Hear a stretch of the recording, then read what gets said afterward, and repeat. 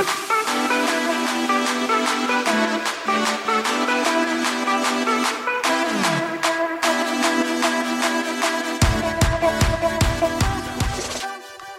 welcome to Sportscast Podcast. This week, as usual, we'll be rounding up all the action from the football, looking at Luke Littler's first PDC World Championship title, touching on the snooker, McLaren F1, the Africa Cup of Nations, and then a really weird decision a Welsh rugby player has taken.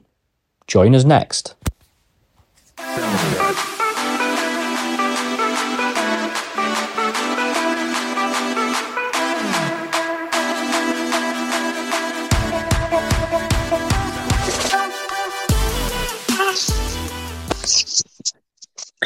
James, how are you doing? Oh, I'm all right, John. How are you? You all right? I am well, thank you very much. Good. We are without Liam this week, so shall we try and kind of get through some of the main headlines that we kind of both know, and then kind of bumble his way through the darts and through the snooker? Yeah, we'll give it a go. Let's give it a go. We'll we start with football. Football, yeah, it's been a good weekend this week. I mean, we're now come to the end of the mini winter break that the Premier League is trying to adopt by, having only 10 teams play one weekend and 10 playing the other. It gives them a couple of weeks off. But this weekend has been a bit of a goal fest, really. I mean, there was only 2 games yesterday, and there was 10 goals scored yesterday, with Arsenal convincingly beating Crystal Palace 5-0. And then, controversially, Brentford beating Nottingham Forest. I don't know if you've seen any of the football over the weekend, Jordan, but Ivan Toney, that was his first game back yesterday for Brentford after his 8-month suspension for gambling. And Brentford were rewarded a free kick a couple of yards out of the 18-yard box. And have you seen it when the referees spray that foam on the grass? Yeah. He moved the ball just to the right, didn't he, or something like that? He moved it, yeah. He kind of scooped up the foam, replaced the foam slightly to the right, put the ball down, curled it in around the wall into the bottom corner. Brentford win 3-2. So yeah. I think Forest have put in a thing to the Premier League, to the FA about that, and seeing how that goes. But yeah, and you know that the guy had $100,000 on him to score a free kick as well. Yeah, probably. It was a good game. I caught the Arsenal game. Arsenal were pretty convincing yesterday, but obviously against Palace, who are 15th in the league. Yeah, to be fair, I did watch it, and it was convincing. I know it was against Palace, but Arsenal just didn't seem like they even come out of second gear at any point. I think if they had gone full throttle, they could have probably had 7 or 8, to be fair. But they were very good. I mean, Martinelli's 2 goals within 2 minutes of one another were very good goals, and Trossard's goal as well that he got was great counter-attack started back with the goalkeeper with Raya, and he's just threw it to the halfway line, and Trossard's just gone through. So it was nice to see Arsenal back on winning ways convincingly as well. But today, I was disappointed to see Roy Hodgson, obviously manager Crystal Palace. At the end, it was kind of like a really cinematic panning shot. And it panned from a really sad-looking Roy Hodgson. He always looks sad. He's like a bulldog, I suppose. Yeah. But then it panned round to see the crowd in the home end, and it was they were holding up a sign or something saying, poor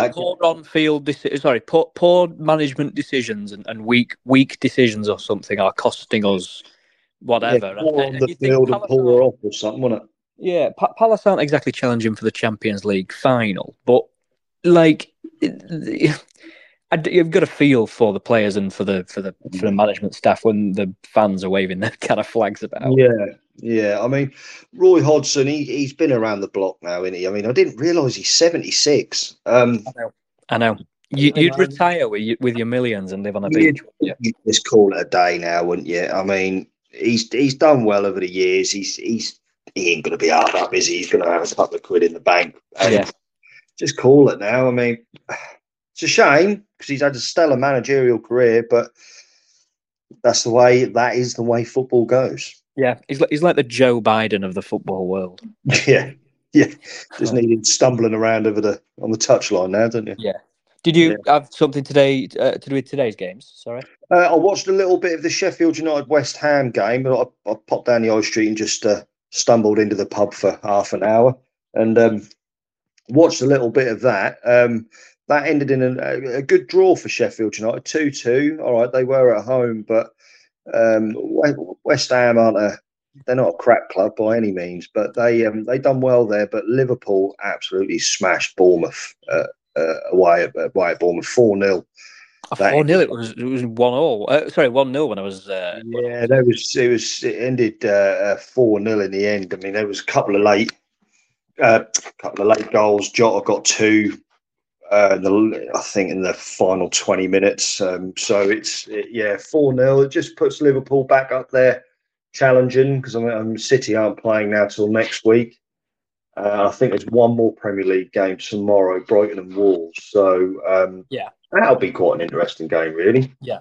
I see Leeds got a nice win as well. So yeah, I was going to mention that 90-something minute or something like that as well. Yeah, that was a nice little win. So I know there was a couple of notable things from me. Is first one being Birmingham 2, Stoke 1. And Birmingham now winning the last two games. One of them obviously was a FA Cup game against Hull, or a second round game against Hull. But this one, obviously, a really crucial 3 points for Birmingham under new management. Well, yeah, I mean, everyone thought it was strange when Wayne Rooney took over because I don't know about you, but I never really saw Wayne Rooney being in that managerial position. No. He's not done very well wherever he's got, even in the MLS with the Washington DC. He wasn't overly great there. So I think he needs to maybe reevaluate what he wants to do with his now he's retired from playing. Yeah. There was quite a lot of games yesterday called off as well, weren't there, for frozen pitch? Yeah, a lot of postponements, League One and League Two, due to frozen pitches, but also this afternoon due to the wind and safety of fans. Which is a shame because they're going to have to get wedged in in the last kind of 3 months of the packed 3 months. But interestingly, Wrexham lost 1-0 against Newport County after going down to 10 men after just 18 minutes. Yeah, they are second in the league. I think they will still secure promotion, but it's going to be the longer route of. Is it two that go up actually? In three automatically in one playoff. Yeah. I think they won't have to take the difficult route of playoffs and things like that. But I think they'll go up automatically. Yeah, I think so. I think they will. But yeah, lost for Wrexham. But interestingly, 18 minutes in, they had a player sent off, so against it, but still in lost 1-0. So pretty decent game. Notts County, I think it was. Yeah, Newport. Newport County, that's it. Newport County, yeah. So a little Welsh derby there. I've watched a bit of the African Cup of Nations as well this week. I've been dibbling in and out of that, and I don't know what to make of that tournament. I don't know if you've seen any of it, but I love it. I love it. It produces. Don't get me wrong. I could not sit and watch it because the actual quality of the football is what we would refer to as very hit and miss. Yeah. I.e. couldn't hit a barn door and definitely does miss. But no, it does produce some quality moment. I think it's Maitreya or something like that. I don't know what the team is, Maitreya or something like that. They haven't scored in 10 hours of international football. And then this guy picks the ball up at midfield, and the commentator, it'll probably be on Twitter, the commentator says, this team have now not scored in 10 full hours of playing. This guy picks up the ball at the halfway line, takes 4 or 5 guys on, puts it in the back of the net with a curling left foot. It was fantastic. And that's the kind of moments that I would like to watch in kind of snapshots in the African Cup of Nations. Well, I watched a bit of the Cape Verde game actually yesterday. It was just one of them where I've just pondered by it. I watched a bit of that, and that was there was a player, I think it's Carrera, I think it is. He scored their first goal from a free kick. He'd already taken a couple of free kicks from 35, 40 yards out, and it was very Roberto Carles, with the long run up and just whacking it, He hit the crossbar on the first attempt, and then the second one he had out on the right-hand side. he's just hit it, and the ball, it was like somebody it was a remote control ball. It was moving every which way you could think of, and the keeper just flapped at it because I don't think he knew where it was going to end up. But he has absolutely walloped it, and it was a great goal. But when I say about the African Cup of Nations, the football, yeah, it ain't great, but it is entertaining because it brings up, like you said, that goal when they haven't scored for 10 hours or whatnot. I was watching that Cape Verde game yesterday, and there must have only been 400-500 people in the stadium. Yeah, massive stadium, and they're just not getting the crowds in. No, well, this is. I saw something on TikTok a while ago, and I think we spoke about it a few podcasts ago about like a lowly team World Cup.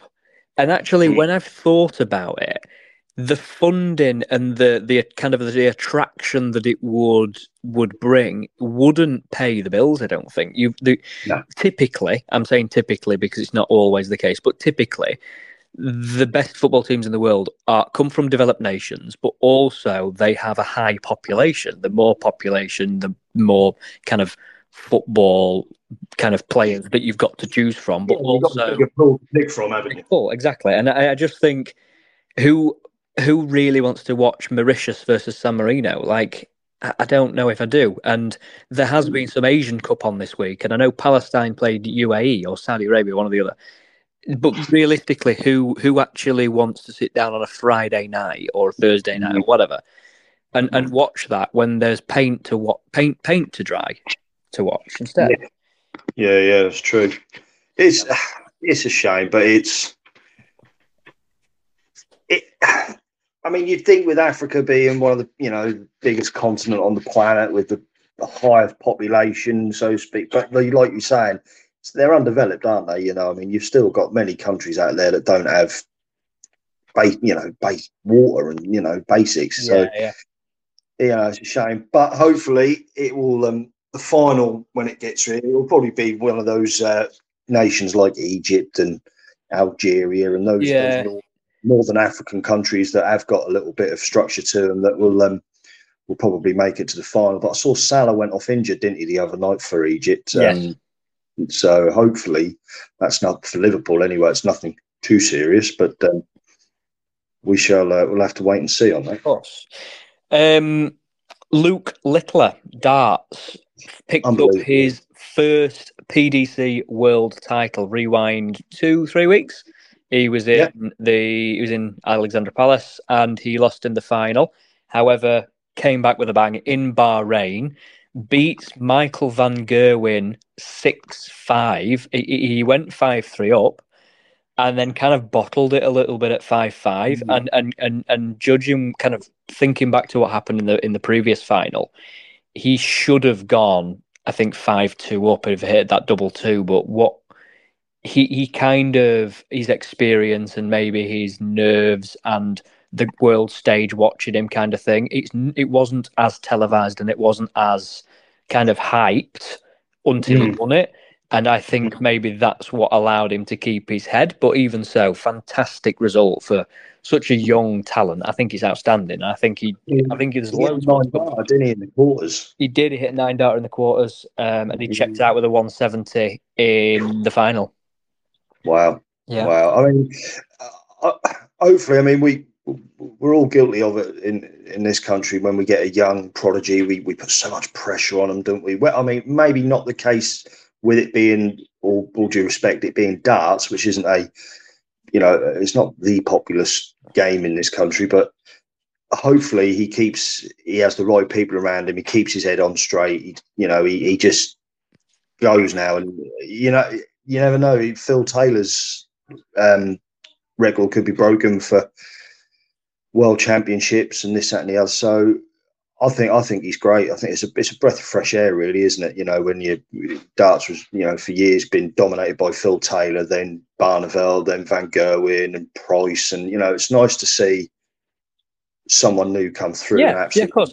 And things like this as well. Things like this bring sports to the forefront, to the forefold, and bring people that wouldn't necessarily normally take an interest in darts, take an interest in darts. And it's happened with a a few different sports, and these things come and go. But if darts can raise a lot of attention and raise some money and raise some kind of hype around the sport, that they will generate some new fans and they will generate a long-term fan base, and they will be following Luke the Nuke. When you Google things and Google recommends like things to buy when you Google stuff or like news articles. I Googled Luke Littler earlier just to see the result and the way that it broke down. The recommendation was like Luke Littler sponsored jerseys and T-shirts and things like that, like 110 quid. So they are well and truly jumping on the Luke Littler bandwagon. Yeah. Oh, good on them. I mean, I did find it with Bahrain. I didn't really think that was a darts place. I mean, it seems that the Middle East are taking everything at the minute, they from football to sailing and whatnot. But darts, a bit of a strange one. I think it only premiered there last year, so it's only the second time it's been held there. But there has to be a representation of every sport in the Middle East. I think now they want the finger in every single pie. Why not? Why not? Well, yeah, if it's done properly and why not? It's so Liam has sent me a single line on the snooker, and what I know on snooker is written down in front of me right now, which is Judd Trump versus Ronnie O'Sullivan in the snooker final this evening. I did have a quick Google before we came on air. He is 5-3 up, I believe. Yes.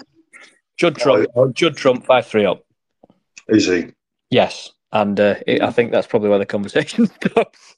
Yeah, that's pretty much all I know about snooker, to be fair. You put balls in holes. That's about it. Exactly. Yeah, no, but I mean, O'Sullivan, he's dominated for so long, hasn't he? And he just, every time he steps up to the table, you think he's going to win. I know Judd Trump I have heard him knocking about. He's a good player, but I just don't see anyone taking O'Sullivan off his perch at the moment. No. And I mean, it's, with respect to snooker, it's not like a super physical sport. I used to play years ago with a fag in their hand and a beer on the table, Exactly. Yeah. So, just want to quickly touch on Formula One.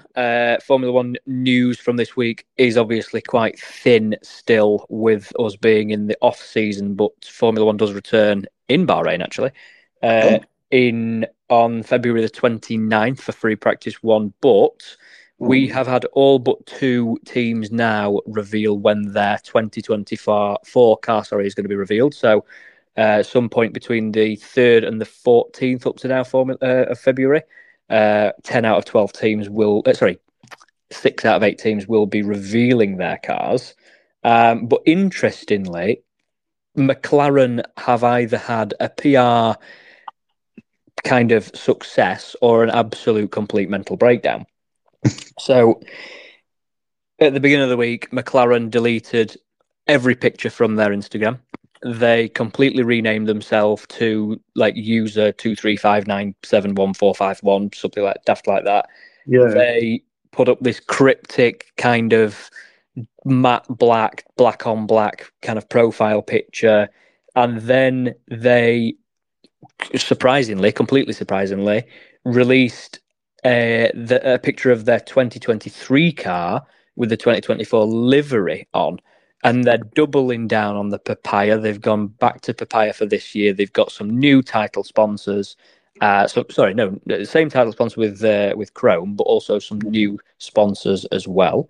But kind of coming from somebody who knows Formula One, I know what I think, but I wanted to get your opinion. That kind of behaviour, do you think McLaren are just trying to create some hype, or do you think the McLaren engineers have stumbled on something unbelievable and they're kind of saying, we are reinventing ourselves and this is who we are, this is what we're going to be in 2024? So I've not seen or heard any of this because obviously, I'm not a massive fan of it all. But based on what you've just said, I would go with the first option, that possibly to try and get some hype. Because I mean, McLaren, if it ain't broke, don't fix it. You know, they're a superpower in that sport. They're amazing. They've got no one's beating them. But for them to all of a sudden take that down, it's people's, well, yours did, you know, your ears prick up and go, oh, hang on, what's going on here? You know, you trying to entice people in. Yeah, I don't really. I think it's all a bit of a show. But I don't know. I think they've got. I think yeah, they've got it's something. a tough one, really. It's One of the. I mean, have they suddenly stumbled across a special nut and bolt that makes them go 10 mile an hour quicker? I don't know.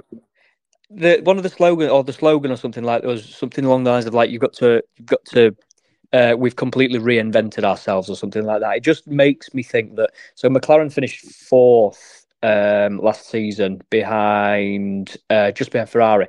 And I do believe way in front of Aston because Aston shit it towards the back end of the season, whereas McLaren did the opposite. They were crap at the beginning of the season, but then brought themselves back to the fold. I think McLaren, it's Oscar's second season. He's not a rookie anymore. It's Lando's an experienced driver, and I genuinely think they have something for next year. I might be completely wrong. They might just be doing it for the hype. How could they reinvent themselves, though? From your point of view, how could they reinvent themselves? What could they do to make themselves better? I don't know. There isn't a huge amount of change in the technical regulations between 2023 and 2024.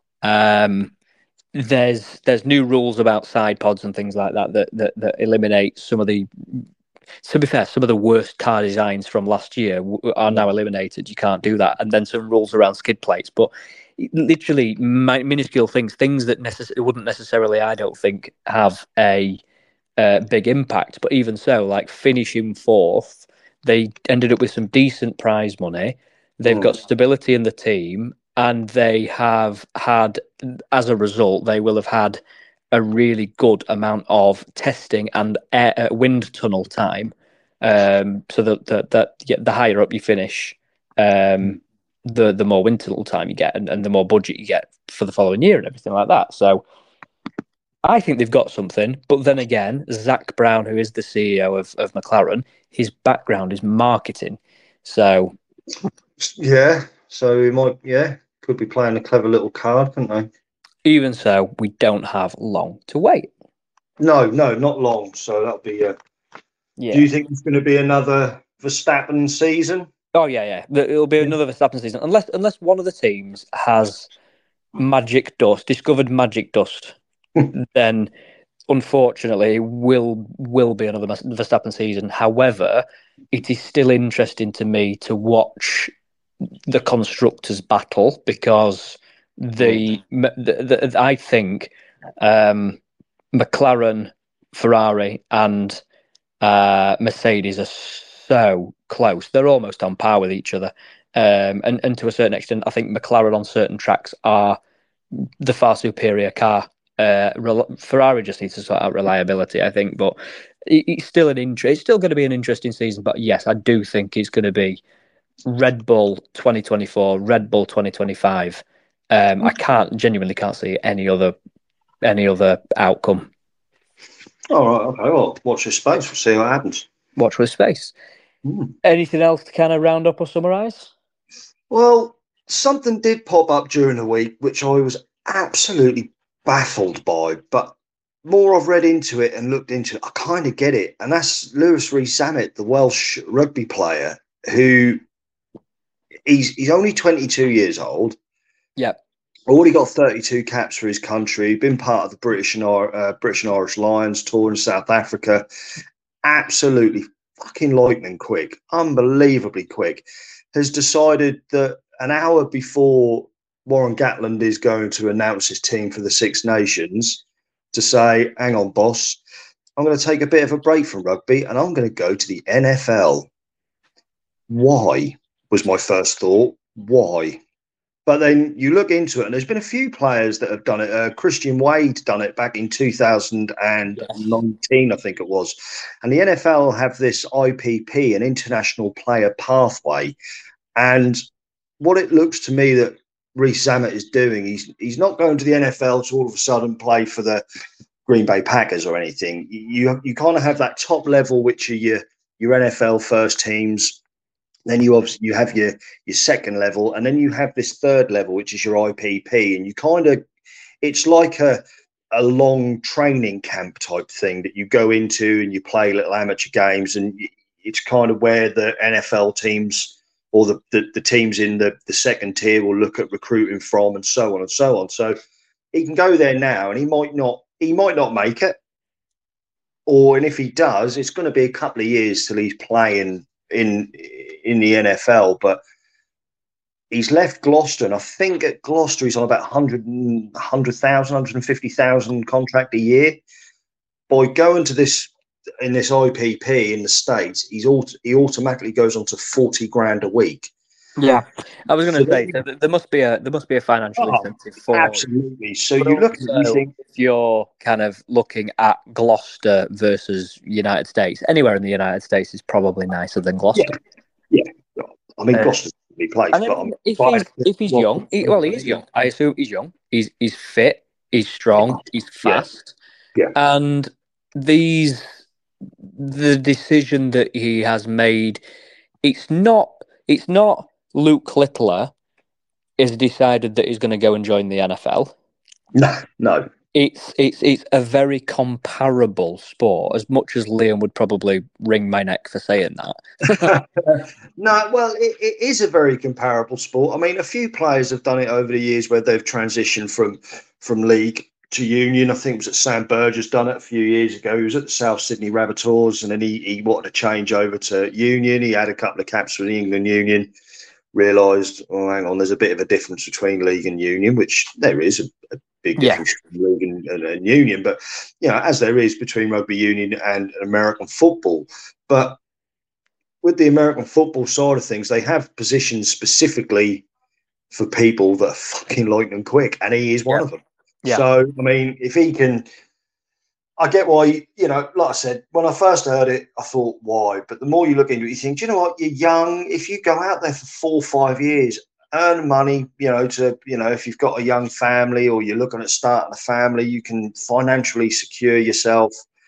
Go out there. When you come back, you're still only 26, 27. You've still got a good 6, 7 years playing in the Welsh national team, which he will go back into the Welsh national team because he's good. So good on him, and good luck to the fella. I'm pissed off he's not playing in this year's Six Nations, and it looks like we might lose George North as well through an injury. That's still up in the air, but I'm annoyed he's not playing in that. But you have to make those decisions, and he's made that, and good luck to the fella. Really good luck to him, Yeah. Speaking of money moves, you see Jordan Henderson. He's come back, hasn't he, from Saudi Arabia? Oh, has he? No, I had not seen this. Yeah, he's Jordan Henderson. When did he go over there? September time or whatever? Not even that long ago, yeah. £700,000 or whatever it was. He's chinned in Saudi Arabia, and he's come back to Europe, and he is now signed for Ajax. What on earth is going on? Well, he had to pay buyout of his contract. And he's come back to Ajax. I mean, a lot of people thought he was going to come back to the Premier League. I mean, he's 37 now, I think. I mean, he could play in the Premier League, not at the Liverpool level, but I think he's gone out there. Yeah, he gives all these excuses, all these reasons why, but, money would have played a factor in it. But when you're playing games in front of 600-700 people, I think he's realised, actually, this is shit. Yeah. And maybe the culture out there and the way of life out there doesn't suit him either, which, because it's a massive change for us people out here in the West that, pop down the pub, have a few pints, shout and swear and whatnot. It's a bit different out there. So, yeah, to come back and play in the Eredivisie for Ajax is a strange one, really. But it's a strange option, yeah. Like, you just thought, like, I don't even know, I mean, probably not Everton, but I don't know, like a midfield team, something like that. He would have slid right into Brighton or Wolves, or coming in at Villa, or even if you went down and played for Norwich or someone. You'd think that would, but yeah, Ajax, strange one, very strange one. Yeah, strange. We will wait and see what happens with that. See whether he stays or see whether he retires from football. 37 is an age. Players do play into the 40s, but not very often. I think probably Ajax will be where he, even so, like Ajax will probably not be where he calls home for a very long, for the long period of time. He'll probably come back to the UK, but he's weird move. But let's see what happens. Yeah, absolutely. Nice one. Enjoyed the conversation this week. Take care. Yeah, will do. Look after yourself. See you soon. Bye-bye. Bye-bye.